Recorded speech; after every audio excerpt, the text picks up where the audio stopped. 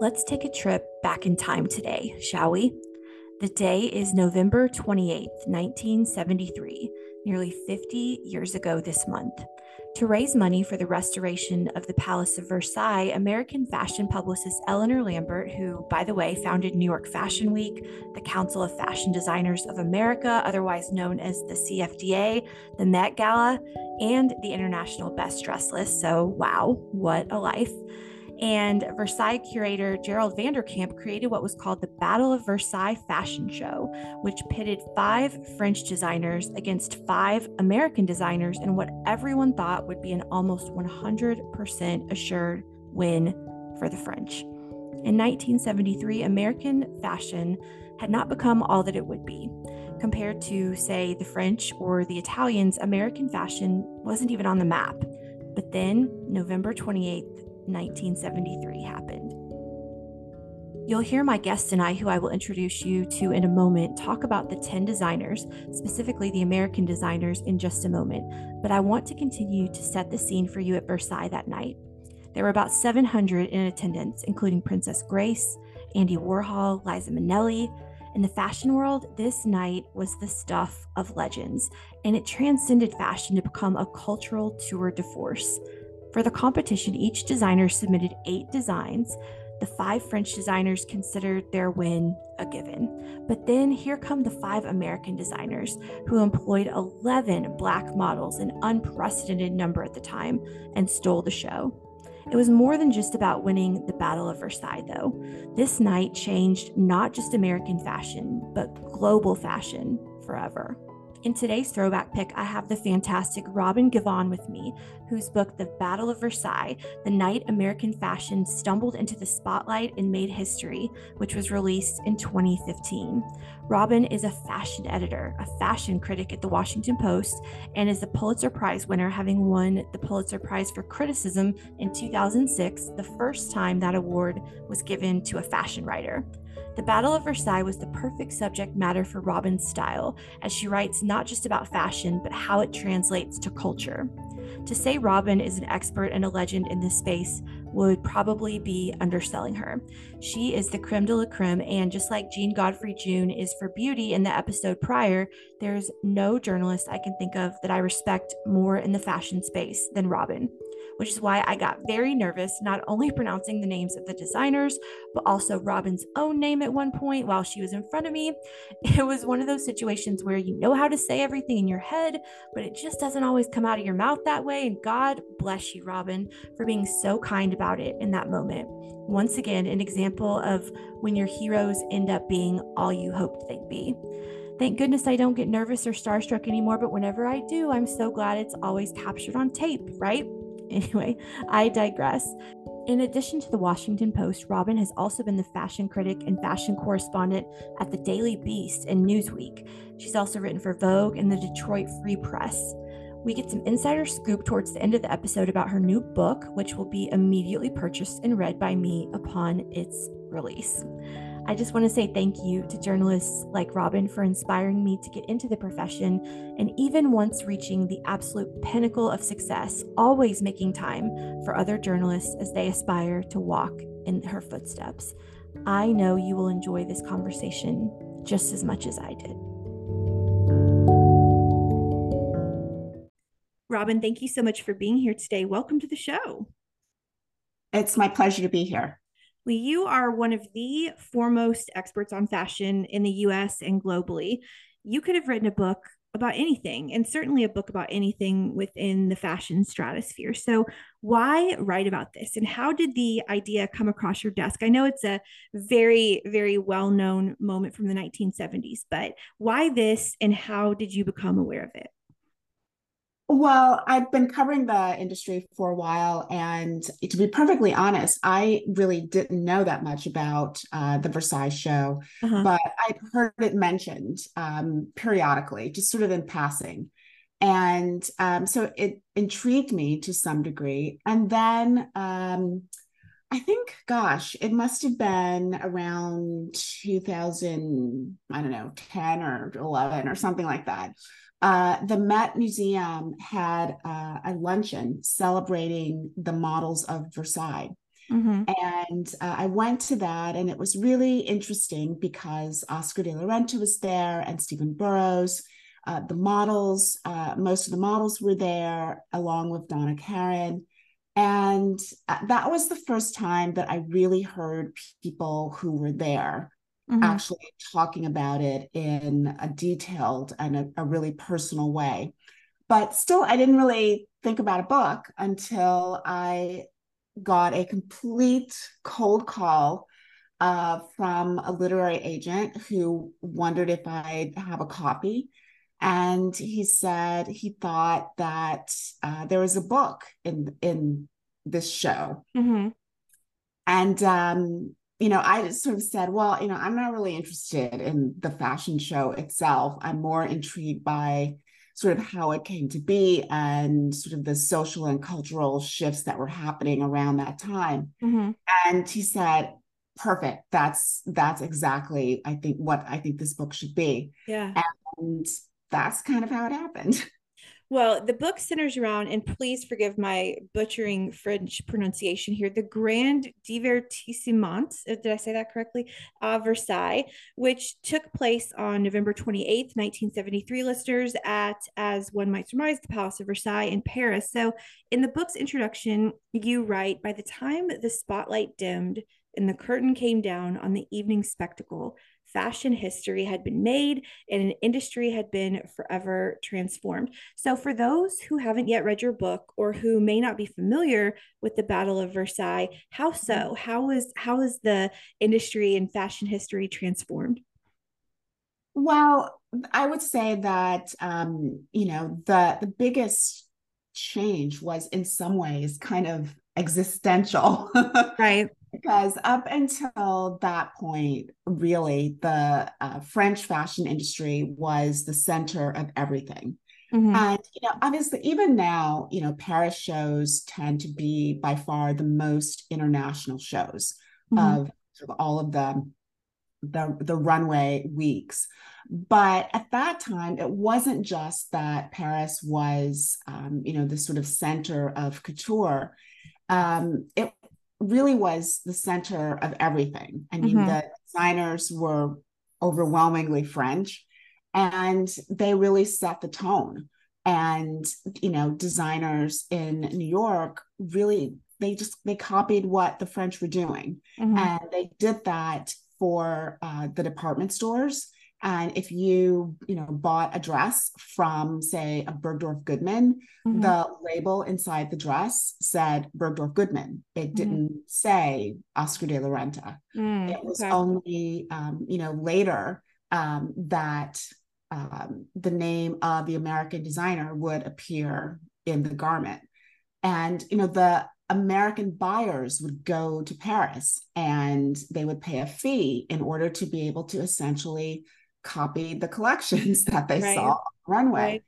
And so, for American designers, there was definitely this feeling that their sense of creativity was less than their French counterparts. And there was a sense that the American industry was, absolutely secondary, if not tertiary, to the Italian industry. Mm.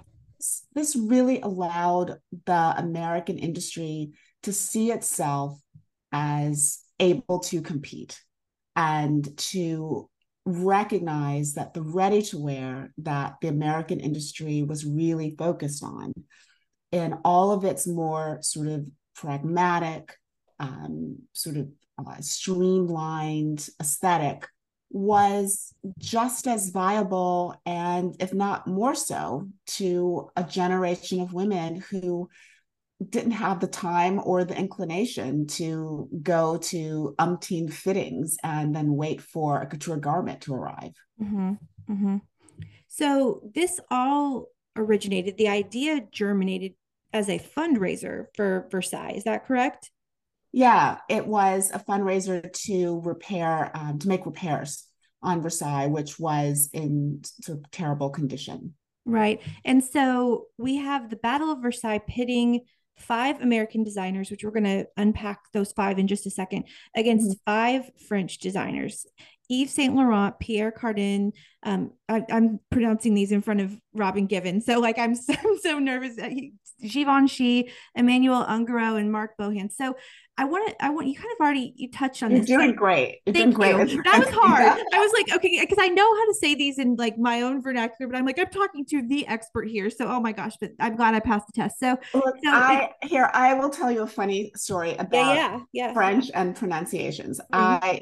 I studied French, and in a pinch, I could certainly sort of, talk my way out of like catastrophe if I were in Paris. I Mhm. have pretty good sort of shopping and restaurant French, but I'm certainly not fluent. And I had managed to locate Marc Bohan, who was living in the countryside in France. He Mhm. was the designer for Christian Dior at the Okay. time. Okay. And in fact, he was the longest serving designer at Dior. And I wanted to ask him about, Versailles and about sort of his customers. So I call him up out of the blue. Mhm. And when I tell you that this poor gentleman was so polite to this insane American who was just assaulting him with horrible French, and he was so confused. Oh my gosh. And I basically just, said, I'm so sorry. I'll call you back. And I located someone who was willing to do the interview for me in French. Uh-huh. Uh, I provided the questions, and she called him back. And I said, and the first thing that you have to do is you must apologize for the bonkers American who was mutilated his mother tongue. Oh my gosh. Well, I mean, I love fashion, right? But I'm not you. I'm no expert as you are. And that makes me laugh because I've spent a significant portion of this summer in New Orleans, which has a lot of French and obviously French inspired names and streets. And I just, the whole time I was just apologizing. Like, I'm sorry. Like, I'm not trying to butcher this. But anyway, all of those five French designers that I just named and probably butchered a little bit. But so, and then we'll talk about the five American designers in a minute. But before we do, in 1973, what was the relationship between French and American fashion? And you already kind of explained that the French were seen as light years ahead of American fashion. I know you write in the book that the French rhapsodized over the past, the Americans thrilled to the future. So, what did the French just see Americans as just totally secondary to their fashion? Yeah, I mean, I think that's even a bit generous. I mean, I think the French just sort of didn't think that the Americans really mattered all that much. Uh-huh. Uh-huh. The sort of the influencers of the day, which were, these sort of high society women, turned to the French designers for their wardrobes. And there really was a much more direct kind of trickle down effect Mm-hmm. where you had the couture worn by these influencers, having an impact on what the American designers created and what then sort of regular American women purchased. Mm-hmm. So it was really about sort of setting the trends. And the French set the trends and everyone else really followed.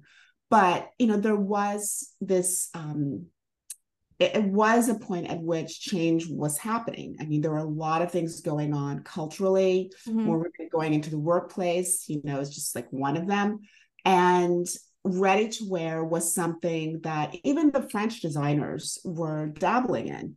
Saint Laurent certainly was one of them who was moving into ready to wear, but couture was really sort of the essence of fashion. Mm-hmm. And the Americans didn't do couture; they did ready to wear, and that's why I felt like they were the ones who were really leaning towards the future, and the French were very much celebrating the history and the legacy of Mm-hmm. French fashion Mm-hmm. in all that they did. Mm-hmm. The fact that this even came together, this idea in the first place, is just totally fascinating. But on the, if you will, American side, we have five American designers who presented that night at the Battle of Versailles. We've got Bill Blass, Anne Klein, who also, very interestingly to me, brought along Donna Karan, who was her assistant at the time, Oscar de la Renta, Halston, and Stephen Burrows. So these designers are all American. Other than that, did their work together as a cohesive unit? Basically, why these five? Why these five designers? Well, it was ultimately because they agreed to go, Right. but they were Because that's also. like, I don't think we're underselling listeners like how like much of an underdog situation this is, you know. I mean, others, there was a bit of back and forth about which American designers were going to go and who was asked first and Right. or not. So there, even then, egos came into play. But they were also all represented by the organizer of the Versailles show, which was Eleanor Lambert. Mm-hmm. And, Oscar de la Renta and Bill Blass were kind of, the guys of American fashion at that point, along with, like Jeffrey Bean and Galanos, who's on the West Coast. But Oscar and Bill Blass were definitely sort of in their heyday. Right. And Eleanor wanted a woman to be represented, and Anne Klein was probably the most financially successful of the American designers at that point. She really did cater to women who were moving outside of the home, working women, professional women. And then, Halston had begun to establish himself as sort of the precursor of the idea of the sort of celebrity designer. Right. And, he was great friends with Liza Minnelli. He had just sold his company to Norton Simon. They'd made an enormous investment in it. So he was the one who was sort of flush with cash. And then there was Stephen Burrows, who was the only designer of color, African American, youngest by far, I think a good 10 years, if not more, younger than Bill Blass, for instance. Mm-hmm. And he was, I don't think people really sort of grasp just how sort of young and hip and compelling Stephen Burrows was Right. at that time. I mean, he was kind of like a Marc Jacobs, Anna Sui, all rolled into one package. I mean, he was someone who hung out on Fire Island. He was friends with Halston. He had this sort of posse of pals that he'd known since design school who worked with him. He was the darling of Henry Bendel, which was, this very fashion forward New York boutique kind of department store. And he just won a big fashion award. So he was very cool. Mm-hmm. Cool factor. Yeah. And what I love about this book and why I've read it 3 or 4 times is, since it came out in 2015, is the book makes you feel like you're there. You're right there in the thick of the action. And of that night, the book says you've never seen anything more beautiful in your life. And you also write that each of these designers came to Versailles with a story to tell. So I'm every time I read this book, I'm thinking, how did these five get along as a unit? Because I mean, obviously they're five different people with five different aesthetics and stories to tell. So how did they get along as the five of them, or was it just really more siloed? I mean, to some degree, it was siloed because each one was presenting their collection separately. It was a group show, but each one had sort of their few moments, on stage. But that said, they all used the same group of models, except for Halston, who had brought some sort of celebrities with him. But they'd had to essentially agree that they would use the same group of models in order to keep costs down. They were working with what was really like a single soundtrack on tape. Mm-hmm. And, this was again like 1973. And so, this was way before any sort of like digital streaming kind of thing. And so I talked to the sound engineer who was telling me that the music was essentially on one continuous tape. Wow. And the silences between each segment were also on that tape. And so if one designer's collection ran too long or not long enough, Oh, or the wow. Yeah. changes weren't happening quickly enough, everything could get out of sync. Oh, wow. Yeah. So there definitely had to be cooperation, but designers are designers. And Right. so there was also competition and egos. And, Halston by far had probably the largest ego of the group. But in his defense, I would say he also, to some degree had the most to lose because he had just entered this incredibly high profile time in his career. Mm-hmm. When I was interviewing the surviving designers, Oscar de la Renta was the first that I interviewed. And as a journalist, you're always a little bit worried that, if someone says one thing about someone, that then you have to sort of, you go and you check that and you have to get confirmation. And I worried that as these stories came out, that, designers were going to be hesitant to put themselves in a bad light. Mm-hmm. But when I sat down with Oscar, he was so charming and he was so funny because he basically just sort of leaned in and he said, okay, look, let me tell you what I did. And then he completely started dishing on himself. I love that. And what a dream interview. My God. Just absolute dream. And there was a big to do about who was going to go first and who was going to go Right. That's what I'm last. saying. Like, And how do you yeah, say, okay, who's going to close? Who's going to open? Like, because, I mean, designers are designers. And I mean, and humans are humans. We have egos. absolutely. So there was definitely that. And there was a lot of sort of gamesmanship in terms of who was going to do what. And Oscar told me this story about how Halston, in order to sort of zhuzh up his portion of the show, had invited Liza Minnelli to Mm-hmm. come and be part of his presentation. And they were big friends. And Liza had just, come off of, I think it was Cabaret at the time. So she was quite the big star. And so Oscar was really infuriated that this was happening. And so he called up his friend Raquel Welch and asked if she would come and be in his portion of the show. And then Liza got upset that Raquel was coming because she thought, oh, great, like Raquel Welch, who was considered this great bombshell beauty, Right. going to be in the show and was going to, upstage her. And then back and forth it went until they finally agreed that, okay, there would be no Raquel, there would just be Liza, and she would be the sort of celebrity who tied everything together. And she Mm-hmm. wouldn't just perform for Halston, she would perform for the entire American group. That's like the battle within the battle of Versailles. I've got to touch on the models. So you alluded to this a moment ago. The American designers used 11 black models at the time. That was totally unprecedented.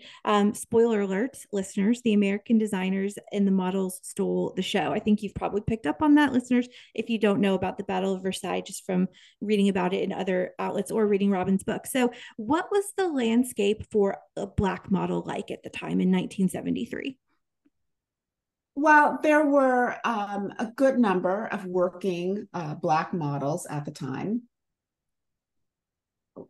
And, some designers in New York certainly used Black models. I mean, there were Black designers working Mm-hmm. in New York. And one of my favorite anecdotes from the book was the story of how Bergdorf Goodman hosted this fashion show and parties celebrating the Black designers whose collections they sold, which I found fascinating because I just thought, wow, there were that many Black designers whose work was sold at Bergdorf Goodman. Who knew? Mm-hmm. So they were definitely in the mix, but they often were paid less than their white counterparts, Mm-hmm. and it was still quite challenging for them to be accepted in all circumstances.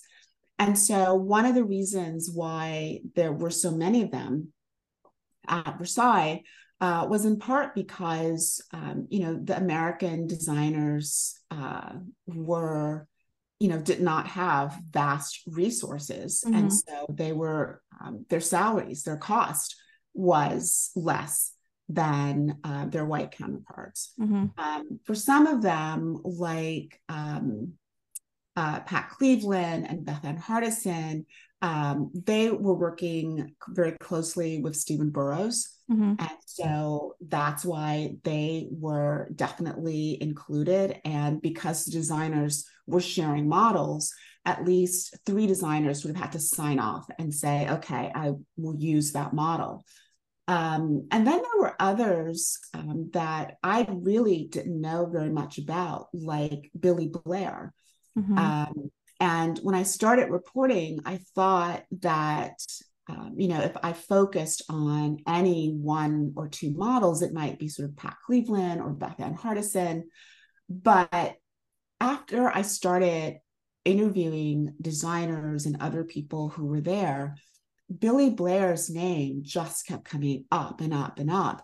And, Oscar de la Renta, practically swooned over how incredible she was. A close confidant of Bill Blass talked about how he was just completely blown away by how Mm-hmm. incredible she was on the runway. And so, there were models like that who, didn't go on to become household names, Right. but who were really quite charismatic on the runway. Mm-hmm. Yeah, and I actually, you know what I need to do this weekend is watch that documentary. There's a documentary, and I don't remember what platform it's on right now. Maybe but I'll figure it out. There's a documentary about it, and now I want to see it because reading about it is so compelling. I want to see it come to life. But the Battle of Versailles was the moment that American fashion elevated on a global scale. It's a big deal, and I want to read some from you. So you write, and now on this stage, American designers had conquered Paris. It was as if on this cold night, all the windows of Versailles had been blown open. Eleanor Lambert cried. You mentioned her earlier in the episode. And then later you write, on that one snowy night of Versailles, the Americans shone brightly on stage, some as brilliantly as they ever would.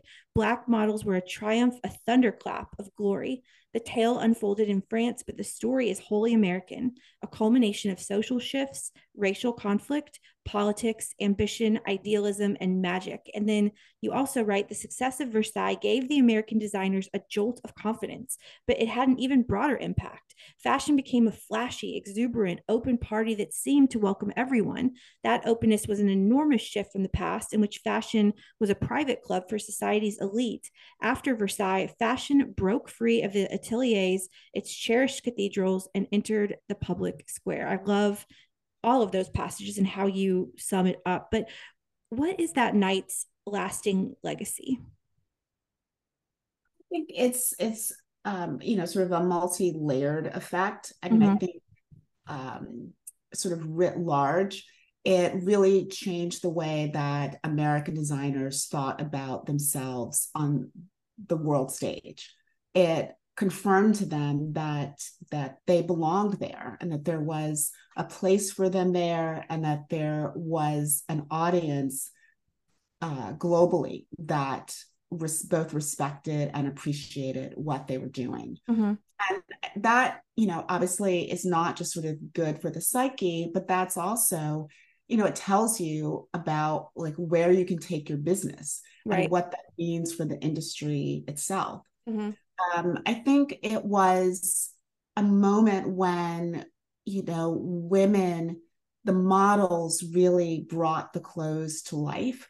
And there was this recognition of just how important and vital they could be to sort of the lifeblood of fashion.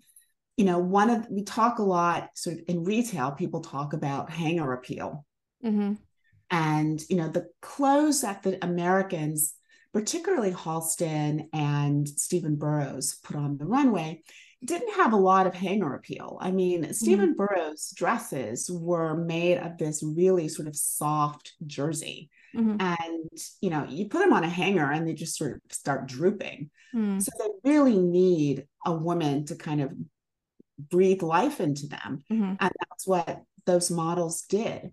Um, I wished that I could have ended the book by saying that, the designers who participated, the American designers who participated, went on and had these extraordinary careers and that their brands like outlived them. But the reality is that, for a lot of them, the success was really kind of fleeting. I mean, they didn't feel the incredible impact of Versailles. I think it was really felt by the generations that followed. That's so interesting because actually you just said my next question is, you have this mountaintop moment and then you have to come home and then how, like, what happens next. So I think that's beautiful how I would like for you to unpack that a little bit for me, how maybe they didn't feel it but generations after them felt it. Yeah, I mean, Stephen Burrows came back, and I remember saying to him, so, did you talk about what had happened at Versailles? I mean, he said that the thing that was so moving to him was to have Yves Saint Laurent come up to him and tell him how much he admired his work. Can you To even tell, imagine? he Wow, told that's a Stephen mountaintop moment Burrows, in and of itself. Wow. right? And he was so just thrilled by that. And Yeah. I asked him if he came back and if he talked about that, if he told like his mother. And he said, no, she really wouldn't have, like understood sort of what it meant. And so they didn't talk about it. I mean, Halston probably, sold it the best and kind of made himself the star of it all. Uh-huh. But when you look at those businesses, it's really only Oscar de la Renta's that survives and Yep. thrives. Yep. I thought the Um, same thing. Yep. yeah, I mean the others, Stephen is pretty much retired, and the others sort of had a bit of a tail, but then they sort of petered out. Mm-hmm. And but then you look at the next generation after that, and you look at people like, Michael Kors, for instance, or even like Ralph Lauren and the Calvin Kleins. Mm-hmm. They didn't have this sense of I need to prove myself in Europe. Right. Right. They Exactly. created quintessentially American brands, and they built their business on an American sensibility and Mm-hmm. made the world want that sensibility. Mm-hmm. Well, as we begin to close our time together, I can't imagine all the research that goes into a book of this magnitude. What is the most interesting piece of research that you gleaned from writing this? Well, for me, I was always interested in sort of what was going on socially, politically, as fashion was happening, because I always feel like, fashion doesn't happen in a vacuum. And Mm-hmm. even if designers aren't directly referring to something, the things that are happening around them just, they kind of, it seeps into their sensibility and it has an impact on the way that they're thinking.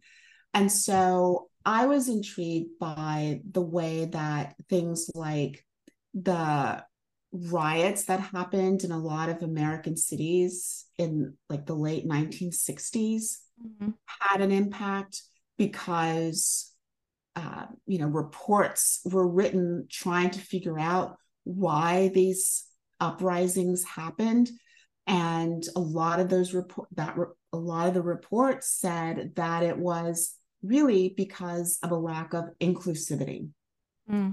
and a lack of racial equality. And the report said that in order to prevent something like that from happening again, that there needed to be greater inclusivity in all parts of American culture. Mm-hmm. And it mentioned the arts, it mentioned television, it mentioned advertising. And I think that was happening while these models were being chosen, for instance. And in Paris, there was a similar kind of uprising, but it was one that really involved young people and sexual freedom. And those were the things that were pushing the French side to move more towards ready to wear, which was this relaxed, modern, youth oriented sensibility. So for me, that it wasn't so much a surprise as I would say the most gratifying part of the research was just seeing the ways in which cultural change is really reflected Mm-hmm. in the in fashion Mm-hmm. and really reflected in how we think about beauty and how women's roles change. Yeah. Well, my last question for you. So, this book came out in 2015. I'm clamoring for another book from you. Can you tell us anything about maybe another book project that might be going on? I am working on a book that is using the career trajectory of Virgil Abloh Oh, and wow, cool. rise at Louis Vuitton to look at the way that the fashion industry has shifted Mm-hmm. over the years and the way that he changed fashion. Any timeline on that? Because that is a book I'm going to read. Thank you so much. Well, hopefully, my due date is is in February, so I Okay. don't have a publication date yet, but we're looking at 2024. Well, I'll be there for it. And we can maybe have you back on the show for that because that is a book that I will tear up. And I want to close by reading a passage from the book. I think this is the actually the very end of the book. Of that night, you write Versailles did not change the dominant standard of beauty, but it proved that veering away from the accepted and the expected can produce winning results. So every time the fashion runway makes a place for a plus size woman, an eccentric tomboy, an awkward aristocrat, or 4 dozen sorority girls, it is a nod to Versailles. That was a moment when the individual trumped the group, when 5 Americans triumphed, not because of the cut of the clothes or any extraordinary embellishments, but because of the spirit in which they were worn. American individualism showed its best face, and we inched forward. Every now and then that happens again, and we rejoice. Listeners, the book is The Battle of Versailles, the night American fashion stumbled into the spotlight and made history. Of course, it is out now. Robin, thank you so much for being here and for this conversation. I love this book and I almost can't wait for my next read of it, even though I just finished it. So thank you for being here. Thank you so much for having me.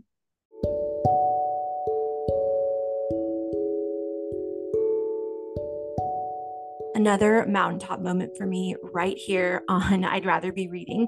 Robin, thank you so much for being here. I already anticipate my next read of The Battle of Versailles, the night American fashion stumbled into the spotlight and made history, which listeners is obviously out right now and worth an addition to your library.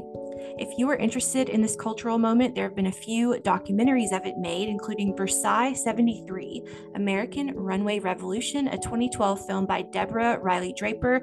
In it, you will find Stephen Burrows as well as many of the models who were there. In 2016, another documentary came out called Battle of Versailles, which was narrated by none other than Stanley Tucci.